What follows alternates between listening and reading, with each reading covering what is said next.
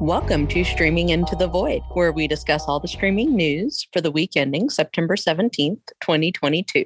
This week, has Bob Chapek's redemption arc begun? I'm Kim Hollis, wishing Streaming Into the Void's David Mumpower a monumentally happy birthday. Happy birthday, David. Yay. Hooray. I didn't die this year. That's all that matters. Also, Tim Bridey, content creator and gamer, celebrating shiny new phone day. In honor of David's birthday, apparently. By the time you hear this, I will have a shiny brand new phone. Hooray. Yay. Also, David Mumpower, author of Behind the Ride, streaming media analyst, and someone trying to talk Kim into buying another video game console we'd never have time to use. It emulates games. We can play Eternal Darkness whenever we wanted. We can play Eternal Darkness whenever we want now. On a GameCube. Yeah. How have they not remade that for modern systems? Like, the people who don't know the gimmick just losing their mind on Twitch would be just absolutely outstanding. Amazing. Yes. And the podcast is produced and edited by Raul Buriel, who is boarding a plane in 24 hours. I'm feeling pretty zen at the idea that I may be recording a podcast at 2 a.m. next week. In our deep dive, we recap Disney's big week. As former CEO Bob Iger was pronouncing the death of old media, new CEO Bob Chapek was riding high following the second annual Disney Plus Day and presenting a show of force at the D23 Expo. Chapek sure looked relaxed. He was sporting a new beard, and he looked like a guy who might have had the Imagineers cover his office carpet in sand and come into work barefoot. But David, is all this just like misdirection? Is Disney trying to distract from any bad news? Is there any bad news? Are there dark clouds on the horizon, or is Disney justified in their confidence? I would describe D23 as very successful. And I actually wrote about this a few times this week because Bob Chapek did something he really hasn't done much. And that's he kind of went on a mini interview tour. And the reason why was he realized that during D23, he couldn't hide in the shadows. The more he stayed away, the more people are going to talk about it. So he took the opposite approach, which was the correct approach. He went out there, got his face out there and said, ask me anything, I'll be happy to answer. Now, when he answers, he's a chilling robot, not unlike Bender, in that he doesn't care about human existence at all, just the numbers being larger on the bank accounts. But what he did here was very effective. Kim and I have talked about this quite a bit. And Kim, you thought he was like an entirely new person this week, didn't you? He seemed like he had a weight off his shoulders, maybe. As Raul said, the beard kind of gives him a more relaxed feel. It's weird. See, Kim knows all too well, a man can hide a lot when he wears a beard. We're talking about something fascinating right now because Disney was up and then they were way down and then they were up again. And now they've kind of hovered. That stock price right now is 108. It's kind of been in the 110 range recently. It had been as high as 118 after the last earnings report. And this is kind of how the cycle works. Disney, when it announces its money, everybody loves them. And then when it's not announcing stuff, it kind of falls as people are just like, it's a mature company. It's not going anywhere. There's no urgency. With D23, with Disney Plus Day, with all of these things, Disney is trying to recreate that urgency. It's trying to remind people we're here, we're incredible, love us. And I did think that D23 was a success in this regard. And Raul, if I remember correctly, you thought Disney hit on all cylinders, didn't you? Yeah, I don't know what people were necessarily expecting from D23, but they certainly came out with a lot to be proud of. As they were showing them in the expo hall, the trailers were coming out. We got a new trailer for Hocus Pocus 2, which was a delight. We finally got a trailer for Disenchanted, the sequel to the Amy Adams fairy tale movie Enchanted. We got a trailer to the upcoming Secret Invasion series on Disney Plus with Nick Fury. That one looked great. A surprise, we got a trailer to something called Werewolf by Night, which is a Marvel series. It's apparently an upcoming horror special that's going to be coming to Disney Plus. Yeah, let's not oversell that. That's just a 25-minute video but it is brilliant in that an Academy Award-winning musician, Michael Giacchino of The Incredibles, actually directing it. So we're watching one of those things, kind of like when Brad Bird went from animation to live action, where Giacchino is trying something and it could reap rewards, but it's just a little 20-minute thing. It was one of the least things, but it was also one of the most attention-grabbing, I would say. We had Harrison Ford come out on stage to talk about Indiana Jones. He seemed delighted to the verge of tears talking about it. So that was very buzzworthy. And then maybe the biggest event of D23 is they brought out the entire cast of the upcoming Marvel movie, The Thunderbolts, which actually brought out Florence Pugh as the new Black Widow. We got Bucky, the Winter Soldier, on stage. We got a whole bunch of recurring Marvel characters on stage for one event promoting one movie. That was very impressive. Honestly, if you were attending D23, you probably got plenty to be excited about. That's where I stand on this entire conversation. The purpose of D23 is it's a Disney fan event, and Disney fans were ecstatic. Now, there are criticisms that are completely valid about it. The Parks panel was a giant exercise in what if rather than here's what we're going to do. And that had to happen because Disney is still not ready to commit the financial resources to remake the parks. And honestly, I keep trying to tell people, and they don't want to hear this, that's unlikely to change until something resolves with Hulu, because as Raul has stressed many times, that's a $10 billion check Disney has to cut on top of the money they already owe for the Fox acquisition. So to a certain extent, Disney's finances are hamstrung right now. So they're frozen for another couple of years, but they continue to show this synergy machine that they have of just amazing stories that they can integrate in any number of ways. And it's an effective system that Chapek seems a lot more confident in running now than he did 2 years ago. In our rapid fire, Warner Brothers Discovery seems to be in a death spiral, but that may be intentional. As the bad news piles up, the perceptions that this company is not long for this world continue to mount. But that may all be part of the plan, as the latest speculation is that the Warner Brothers and Discovery merger was just an opening salvo that will result in a merger with Comcast's NBCU within 2 years. But how is that even possible when both companies are burdened with billions of dollars of debt? What? How? Right. What? This reminds me of when you can't pay off your current credit cards, and rather than doing something about it, you open 3 more credit cards. Yes, to pay off that debt, and then you fake your own death. I don't think Warner Brothers Discovery is actually faking its own death. There's a perception in Hollywood where if you're doing poorly, the only way to get out of that perception is to be successful. And unfortunately, for a company like Warner Brothers Discovery that honestly doesn't have a very strong slate of movies coming up, being successful is going to be challenging. It is a death spiral and it's hard to break out of. But we've seen it actually happen twice this year, where Chapek at Disney was not having a very good, say, first 3 months of 2022. And then Disney came out with some very strong quarterly numbers, and suddenly Chapek's contract got renewed, and now he's like Mr. Happy-go-lucky. And we saw it again with Netflix, who had a bad quarter, and everyone thought, oh, poor Netflix, they don't have any money anymore. In fact, they were making jokes about it at the Emmys last week, and it sounded so tone deaf because by the time those jokes were said at the Emmys, Netflix had already turned the ship around and was back in the limelight because they had success. In this case, it was Stranger Things. So you can definitely get out of that death spiral, but I don't see how Warner Brothers Discovery does it. Right now, all the news is bad or stupid or silly. I mean, one of the headlines that came out today is that Warner Brothers Discovery is moving ahead with a sequel to the movie Constantine that they made with Keanu Reeves 17 years ago. I don't think that there was that much demand for a sequel to Constantine, but hey, it's a movie with Keanu Reeves, and right now that's like printing money, so good for them. I happily would have taken a movie with Matt Ryan instead, but let's be honest, that's a difference in scale. You hire Matt Ryan to do a made-for-streaming title. You bring back Keanu Reeves because you know, no matter how stupid this sounds on paper, if you have a hot trailer and Keanu Reeves, it will make money. You're right, nobody wanted it, but we've got it, and I think it could do well.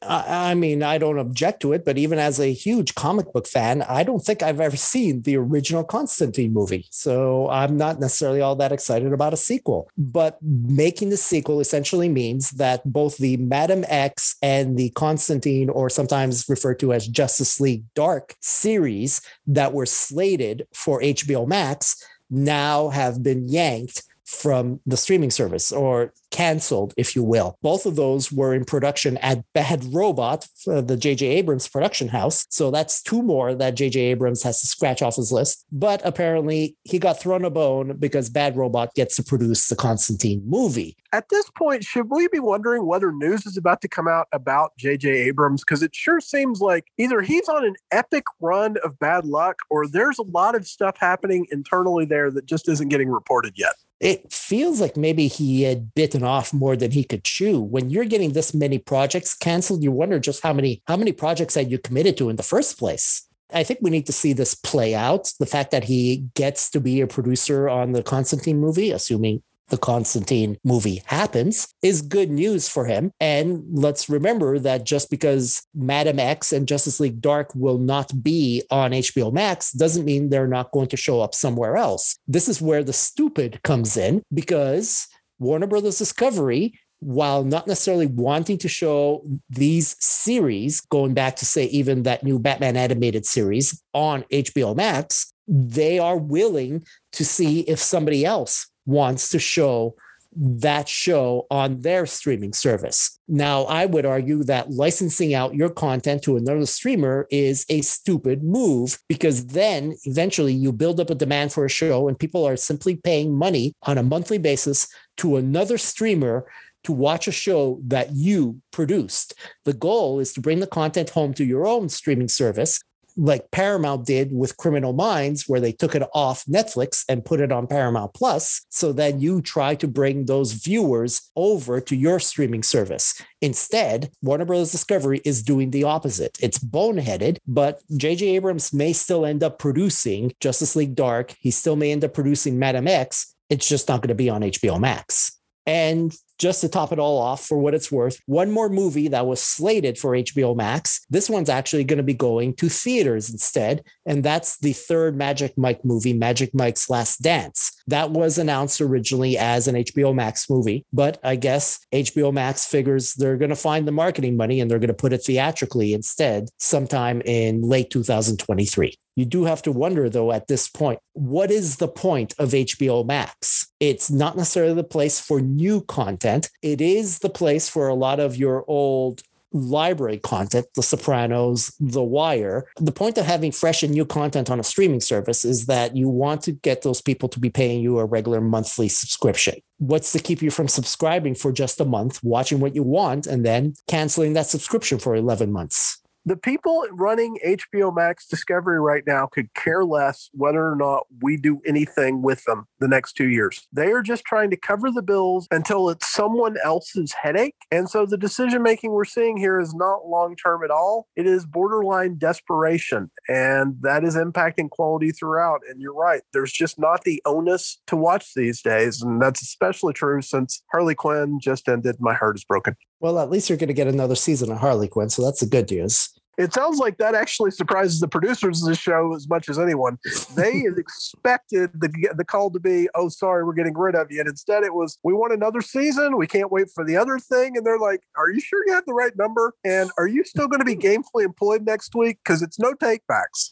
You'll note I didn't say much about, or anything for what it's worth, about the Comcast rumors. Right now, this is all speculative. I imagine there couldn't have been a lot of backroom dealing on this front. It might have been considered insider trading. But the idea of merging your company, Discovery, with another company, Warner Brothers, with the intention of within a matter of months, then selling it off. And we are talking about months because there was I believe, a provision where you could not sell the company within 24 months after the purchase. And so the clock is ticking. We are now, I think, at about 16 or 17 months away from when that sale can happen. But it is within a matter of months. The goal is to turn this around and then sell it to somebody else shortly after you merged your company with Warner Brothers. This idea seems convenient And I don't know how likely it is. I don't know that there truly was any such plan, or at least any such intentional plan. The folks at Comcast are deeply in debt, even more in debt than the folks at Warner Brothers Discovery. There are ways to sell one company to another without having any money exchanged. Essentially, you exchange shares. Here's a big chunk of stock in the company that you are selling your company to. And right now, the most likely candidate to buy Warner Brothers Discovery would probably be Comcast. But whether there really was some kind of secret plan or whether maybe that's just the hope of somebody remains to be determined. Yeah, and just to be clear on the numbers, because we do want to be specific here to show how insane this rumor is. There's a reason why Kim was scoffing at it, and you heard it in her voice. And Kim is as professional as it comes. So if she is laughing at the idea of something, it literally fails the laugh test. Comcast owes $175 billion as of its June 30th quarterly statement. $175 billion. And as we've previously mentioned on this podcast, currently HBO Max owes somewhere in the range of $52 or $54 billion. I'm not looking at the numbers right now, but they owe $2 billion more than what their company is worth. It is valued right in the $50 billion range. So when you add $50 billion and $175 billion, and oh, by the way, in the process, you kill an additional long-standing studio, thereby reducing the amount of competition in the industry, making an oligopoly even smaller. You have to go through FCC regulations for this stuff. There is just, frankly, this is an antitrust violation waiting to happen. And there's just any number of reasons this doesn't make any sense. But, you know, there was the recent South Park thing with Butters where he said, we all know there's only going to be like 3 streaming services at most. This would be that coming to fruition much sooner than any of us could have realized, because this basically takes, if you look at the meta of it, this is one of the most important stories we've ever tracked, because it takes Peacock, Discovery, and HBO Max from 18 months ago and turns it into one thing, which is mind-boggling. And over at Netflix, it's been announced that their next Ta-dum event has been scheduled for September 24th. Are we excited? Has anything exciting come from these things before? They've only done one other one. And I believe in the first round of layoffs they did at Netflix, they laid off the entire marketing division who was responsible for this. So the fact that they're doing a second one is shocking to me. Maybe they'll announce season 2 of Sandman. The only thing I'm excited for is the potential for Sandman season 2 announcement. But yeah, they'll have trailers and teasers for some of their upcoming projects. It's like their D23, but with a Netflix budget. I'm still laughing at your description because it reads like they finished the first event and then they're just like, oh, and by the way, just keep driving. You are so unbelievably fired. All right. So, Tim, is there anything worth talking about from the box office this weekend? Oh, God, no. Remember when 10 million was like, oh, that's not that great. Yeah, that wins you the weekend now if you're the movie Barbarian. Yeah. Which apparently was a Fox production. Yeah, and has great reviews. That Disney, I guess, went ahead and tossed out there under the 20th Century banner. But yeah, that was your top movie. Your number 2 movie was an Indian film that took in 4.5 million. It's just sad news all around. This weekend, we do have The Woman King, which is also getting very good reviews. Mm-hmm. But I don't think it's gonna be the thing to bring audiences back. This is this is ugly. Yeah, pretty niche. It did have a Thursday of 1.7 million, Woman King, but I don't think people are going to remember this one fondly when we look back at how much it ended up making. All right. Well, then how about we talk about the streaming ratings instead? Absolutely. Even though this week that's not too much more interesting. We do have the Nielsen streaming ratings for Monday, August 15th through Sunday, August 21st, 2022. And yeah, not a big week, but let's see what we've got. Your top show is still Sandman, 946 million minutes for its 11 episodes. So maybe they are holding on to that season 2 renewal for that Ta-dum event, but renew it.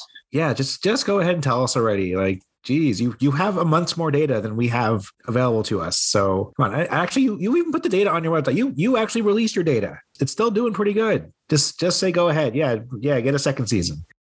Stranger Things is still in second, 919 million minutes. So finally under $1 billion after a couple months. But just like we saw with Ozark, it'll be here through the end of the year, most likely. It's amazing how the big hits just slide on the list very, very slowly as people either just discover it again or go back and rewatch it. I'm not sure. Yeah, not to spoil anything here, but we don't have a single entry on the ratings this week over 1 billion minutes. Yeah, not even in movies. We come close. We have a couple things with 900, but yeah, nothing over 1 billion this week. It was the dog days of summer, August, but people were hopefully out enjoying themselves before heading back to school. Mm-hmm. There was nothing new and exciting that hit streaming this week anyway. So yeah, I get it. They can't all be winners. Never Have I Ever returned last week up to third, 883 million minutes for the first week of availability for its third season. So that's excellent. Do we know how long are these episodes? Hour long? I don't think we've discussed that. It is a dramedy. So no, they actually half-hour episodes. So that's outstanding. Yeah, that really is. Then whenever we do this calculation, we need to keep in mind dramas generally last 50 to 60 minutes, whereas the sitcom stuff is 20 to 35 minutes. So you really theoretically should double these numbers when you hear it's a comedy. That's the equivalent of 1.7 billion minutes. I mean, that's astounding. Yeah, this is a absolute smash hit for Mindy Kaling. It is going to have one more season next year, but yeah, she can basically do whatever she wants right now, whether it's another streaming program, movie, show, whether she's the creative force behind it or stars in it. She's doing very well thanks to this show.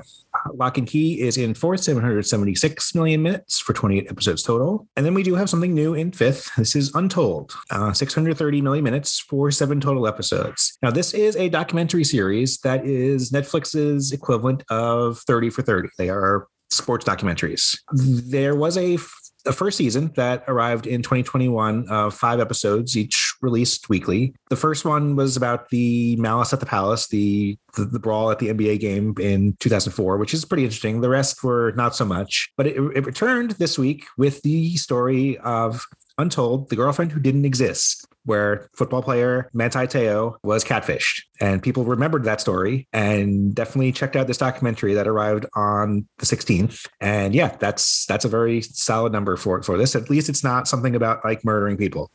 Manti Te'o was pretty much the first famous person publicly catfished. So this is one of those stories that comes with just a huge wow factor. I figured this one might break into the ratings, and there is a chance that the series hangs around because they did release these 4 episodes weekly.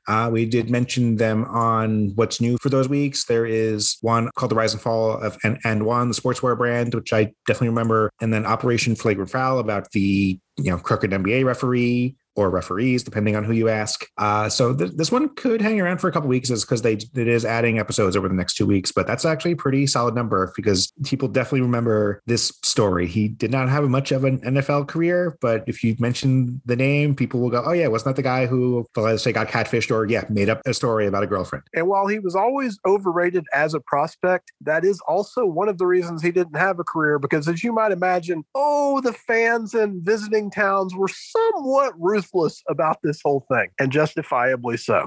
Oh, he went in the second round? Wow, geez. Tim, he was going to go in the first round before this story broke. That's not a joke. I totally forgot that, but I believe it. He was supposed to go in the top 10 because everything Notre Dame gets wildly overrated.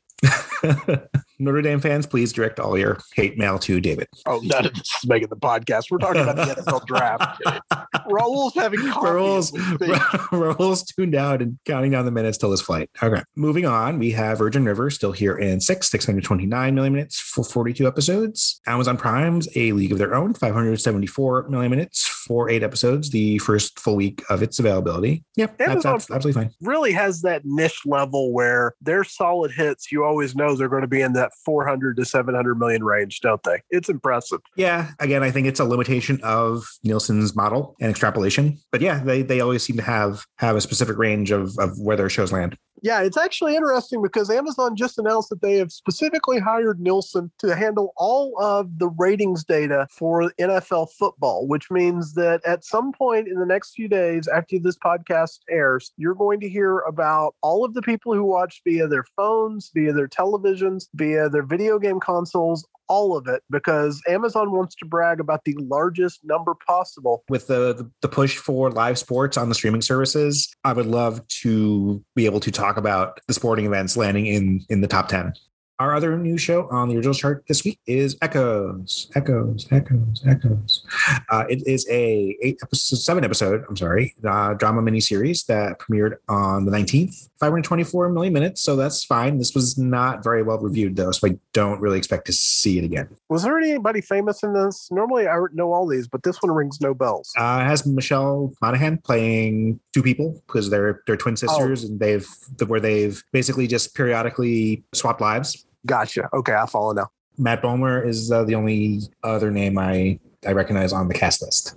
But yeah, I think this one is not a terrible number, but I don't expect to see it take a jump next week. We wrap up originals with shows we've seen before. Only Murders in the Building, 19 episodes, one more to go, 415 million minutes. So we should see it take a jump next week with the finale, and then maybe one more week and then disappear until the third season. And then Instant Dream Home, we saw that last week in 10th, 395 million minutes for 8 episodes. Now, one new show that premiered that week that isn't on this list, and maybe not necessarily a surprise, given that it's only about 30-minute long episodes, but that's She-Hulk on Disney Plus, which premiered on the 18th. That means we only have about 3 days worth of data here for She-Hulk. Yeah, it's weird. I feel like the shine or novelty now is off on the Marvel programs on Disney Plus because we aren't seeing those as frequently or as often. You know, we saw I was expecting to see it multiple times, but we saw like Ms. Marvel, I think, once during its entire run. It is just one 38-minute episode in a short ratings period. Only had 3 days, 38 minutes. The bar was actually fairly high, 395 million minutes. So yeah, I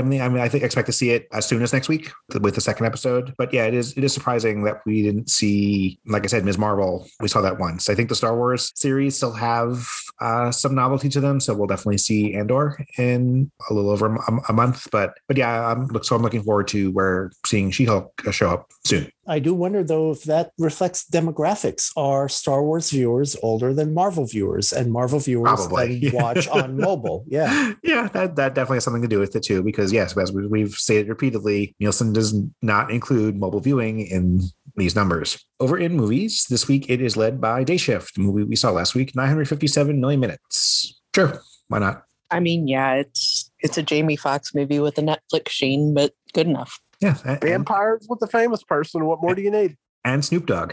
Do something new in second. This is Look Both Ways, 617 million minutes. And I was like, oh, this is kind of like a Sliding Doors knockoff, except, is she pregnant or not pregnant? Yeah, I think we actually called for that to be successful. If anything, this is a little bit underwhelming to me. Premiered on the 17th, so it had most of the week, so it wasn't a Friday release for Netflix. Usually they do that with their movie. So this does constitute most of the week. So yeah, I would, if it was a Friday, 3 days, I would have said, yeah, this would take a jump, but this was a Wednesday release, so that's mildly disappointing and may not increase over next week. Uncharted, which won last week, is down to third, 446 million minutes. That's actually a bit of a tumble. Lightyear from Disney Plus, and fourth, 361 million minutes. Netflix's Sing 2, 328 million minutes. Purple Hearts, 240 million minutes. The Gray Man Still Here, 233 million minutes. Hey, we have the return of Encanto after a brief vacation of 2 weeks, 217 million minutes, back in eighth. Prey from Hulu, down to ninth, 212 million minutes. And also returning from Disney Plus, Moana, 189 million minutes in 10th. So, Tim, I've got two questions for you when you look at this. First of all, are you ready to just call Lightyear a bomb? And second of all, this Prey number, are you ready to call shenanigans on that? Well, Lightyear is... No, I think it's fine. I need to see if it hangs around for another. If it does not hang around for another month, then yeah, I would call it a big flop. I do think audiences though are, I know it didn't do terribly great at the box office, didn't outright flop, but wasn't up to expectations. But I do think audiences just expect the Pixar content on Disney Plus now, and I don't know. I have to see. I need a few more weeks of data before I call it disappointment. All right. How about this? Instead of flop, would you agree it's a least case scenario result for something like this? Yeah, 3 weeks in, it's already down to 361 million minutes. Yeah, that's underwhelming. That's probably not where I expected it to be. I mean, I didn't expect Encanto numbers, but I expected something maybe a notch below what we saw Turning Red do, and this isn't it. So yeah, that is underwhelming compared to what our expectations were for a Pixar movie. As far as Prey goes, how many other big original movies has Hulu really had? I remember Palm Springs, and not much else. So, I mean, I do believe that. Oh, someone's being a bad fanboy. There was that stupid John Facina. And Vacation Friends, yes. Yes. The one that Hulu trolls us every time we watch Only Murders in the Building. It always tries to start play on that, and we won't let it. Is that what it tries to? Okay. I'm always the next thing it wants to show we us. should compare that, because for me it wants me to watch 9 Perfect Strangers. Yeah, I don't. That I seems don't more appropriate, though. Yeah, I don't understand that, but yeah, that's it. I did maybe slip Hulu a couple bucks so that it would play Vacation Friends for you, but yeah, I would believe it was their biggest movie, but as I said before, it's the limitations in the tracking from Nielsen. I mean, there was probably some second screen stuff here, because this was all I saw online was like, wait, this movie's actually good. You must watch Prey. So I imagine people pulled up their phones or tablets and watched it there rather than pulled up a TV with Hulu, because most TVs don't have Hulu. I could see it where, the same demographic that is buzzing about Prey online is the demographic that's going to watch it on mobile. So, okay, sure, fair enough. It's just disappointing that in its, its third week now on the charts, it has not reflected in the TV viewing any kind of bounce from the buzz. Right. So if it did get a bounce, it was entirely on mobile. Yeah, and I mean, maybe the bounce is even that it's here for more than a week after all, because Hulu movies tend not to hang around too long. What we're all saying is we'd really like to see the methodology involved, because we know that what we're watching isn't quite right, and we're not sure how we're wrong or whether we're wrong. Yep. Acquired, meanwhile, is 10 shows we have seen before. This week, led by NCIS, 810 million minutes. Bluey still here down to third, 681 million minutes. So I was completely prepared for it to not be on the list at all this week, just to mess with us. And there was some kind of weird aberration in their calculations. But no, that's still pretty good, especially since it's actually been a while since we've seen it before it suddenly returned at number 1 last week. 100% sure they've changed their methodology somehow there. Mm-hmm. And then, of course, the Nielsen goes ahead and ruins the joke, because we do have all 3 HBO Max shows that we've seen before on the list this week, ruining my gag that we had a limit of 2, because Game of Thrones in 5th, 559 million minutes, Big Bang Theory in 6th, 475 million minutes, and Friends, 467 million minutes in 7th are all here this week. And just to be clear, folks, the new thing is House of the Dragon, which means it does have a different title. That is not the ratings for it. This is people going back and watching Game of Thrones now that they have some distance from that abominable final season. It was so fascinating how people were so hyped from that, and it just immediately became hate watching, after 1 episode. But yeah, not a exciting week in ratings, but we do have stuff coming. I am now expecting to see She-Hulk after we had that discussion. We also should have House of the Dragon next week, because that premiered on the 21st. And we know from a press release that 10 million people watched, out of which only 2.1 million watched on HBO proper, the old way of doing television. So that's 7.9 million people, Tim. How much of that blind spot is Nielsen going to cover, do you think? Ooh, not a whole lot. I am curious though, because I wonder, so these ratings go from Monday to Sunday, and the House of the Dragon, which Game of Thrones also did, episodes are dropping on Sunday. So was it too late in the day for them to calculate it? Did they need more than 24 hours to calculate it before including it in the week? It is curious that it's not here, but if I do not see it next week, I will be mildly perturbed. If it's not there next week, that's on Nielsen, not anything else. Absolutely. We also may have the arrival of Me Time next week as far as movies go. But pretty quiet week, but you would expect for mid to late August, but hopefully things pick up soon. All right, we wrap it up with what's been keeping us busy over the last week. And I have been playing a lot more Disney Dreamlight Valley. I'm sure David will confirm. It's a really fun game. It's got a lot of buzz right now. There's a lot of missions and different tasks to accomplish. It's kind of my favorite sort of game, so really enjoy it. Also, just got to shout out the Harley Quinn season finale, which we didn't know was the season finale until the day of, which made us very sad, but they had a great season. I have absolutely loved what they've done with the Joker this year, and I am looking forward to season 4. And we also have been watching Star Trek Lower Decks, which is fantastic.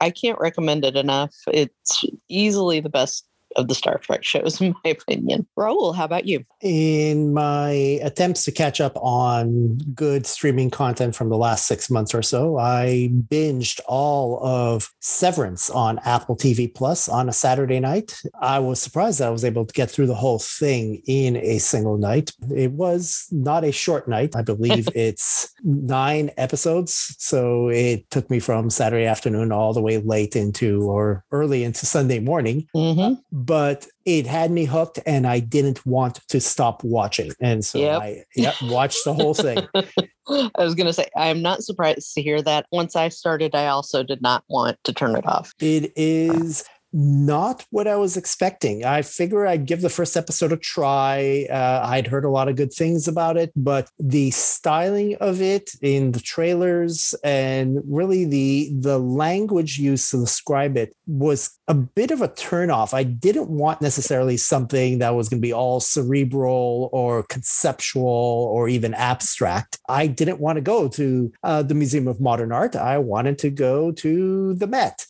Well, as it turns out, yes, it's great, but at the same time, don't make the mistake I made. It's a fantastic thriller. Mm-hmm. It is just a damn fine thriller with intrigue and stuff happening behind people's backs and someone solving a mystery. And let's be clear, after season 1, there's still more mystery to come. Not everything has been addressed, but season 1 ends on a fantastic climax. That last episode gets you to that fireworks factory. Everything you want to happen happens in that last episode. And there's still more. You really wonder, it's like, how do they put the genie back in the bottle after that episode? So I'm very curious about what's happening in season 2, and I really want to get into it. Briefly, this is a drama on Apple TV Plus about employees at a corporation who have opted to undergo a medical procedure that separates their private lives from their work lives. And so every day when they come into work, they go through a process and they become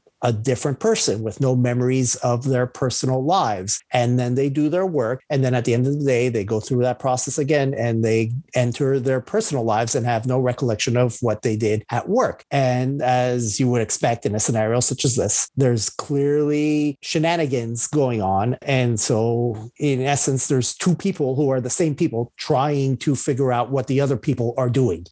It's weirdly cryptic and mysterious, but also incredibly enthralling. The cast is led by Adam Scott, who I enjoy. He's pretty good. He plays opposite Britt Lauer, who I really haven't seen in much of anything, but she is great. Patricia Arquette plays a nemesis in this one, and she does it great. There's a really strong supporting cast, including John Turturro, Christopher Walken, and a bunch of unknowns, honestly, that really stand up really well up against a cast like this. It's strangely fascinating and entertaining. Don't think you're going to come away from this feeling like down or thinking that you've wasted your time. This is a really entertaining series and a great mystery and totally worth your time. Yeah, absolutely. And I'm very much looking forward to season 2. Tim, how about you? I will be honest. I had a not so great week, mostly at work, and didn't really have time to get into anything. Hopefully I have a situation that will improve soon and we'll have more nonsense in the future. But cautionary tale, please don't make the same poor life choices that I did. Do find the time for some self-care and enjoyment. And hopefully I can talk about something exciting next week. We love you, Tim. We really do. Thank you. I told you, Tim, exotic dancer, that was not the way to go. Thank you. All right, David, how about you? So, as Kim knows, I did a rare thing this week. I actually had a small amount of free time because Grammarly told me last week, and I know it was wrong, but Grammarly told me I wrote more than 100,000 words the previous week. And something has to give when you're in the territory of what was legitimately between 60 and 70,000 words. If you're writing 9,000, 10,000 words a day, you need some break. So I kicked on Madden Football and I second screened Reacher on Amazon. And I have 30 minutes left of the series because I watched everything else in one sitting. It was 7.5 episodes. And my thought all along was, this guy's CGI is worse than the Incredible Hulk, because I kept showing Kim times where he looked so fake. That guy is not natural, is he, Kim? No, he doesn't look right at all. His body is, honestly, it reminds me of one of the Umbrella Academy characters who is shaped like a gorilla. There's just something about him that seems photoshopped, and not in a good way, like someone learning Photoshop for the first time. And these are mean things to say, but I'm pointing it out because Jack Reacher is supposed to be a block of moving granite, and this guy is. It is really, really impressive how well they've gotten it right. And the story of this surprised me. I did not know that it would be set in one place the entire season, and that kind of caught me off guard. And they also did something, basically, they refrigerated a family member, which I'm never crazy about when you take that approach. But overall, Reacher is a surprisingly good series, and I had frankly not expected that. And the other thing we have to say, Kim already touched on it, Harley Quinn only being 10 episodes this year, in a way, broke my heart. But the way they did this season, it was one of the best demonstrations of what a supportive, healthy relationship looks like that I've ever seen, because it reminded me so much of what Kim and I have, where, we'll be rubbing each other the wrong way, and then, we'll both just go like, hey, and by the way, do you want to, and we'll just do subconsciously nice things for each other because we like each other, we want each other to be happy. These are DC supervillains, and yet they have that same healthy relationship, and it is inspiring to watch. I was thrilled with this season, and I don't know how many more times I can say this. If you're not watching Harley Quinn, you're cheating yourself out of high quality storytelling. Thank you for listening to Streaming Into the Void. Please consider subscribing via Apple Podcasts, Google Podcasts, or wherever you listen to podcasts. And we welcome your feedback. Remember that we're on social media at Streaming Void and online at streamingintothevoid.com. If you like what you're hearing, please consider rating us and giving us a review in your favorite podcast player. Be sure to watch for us again next week.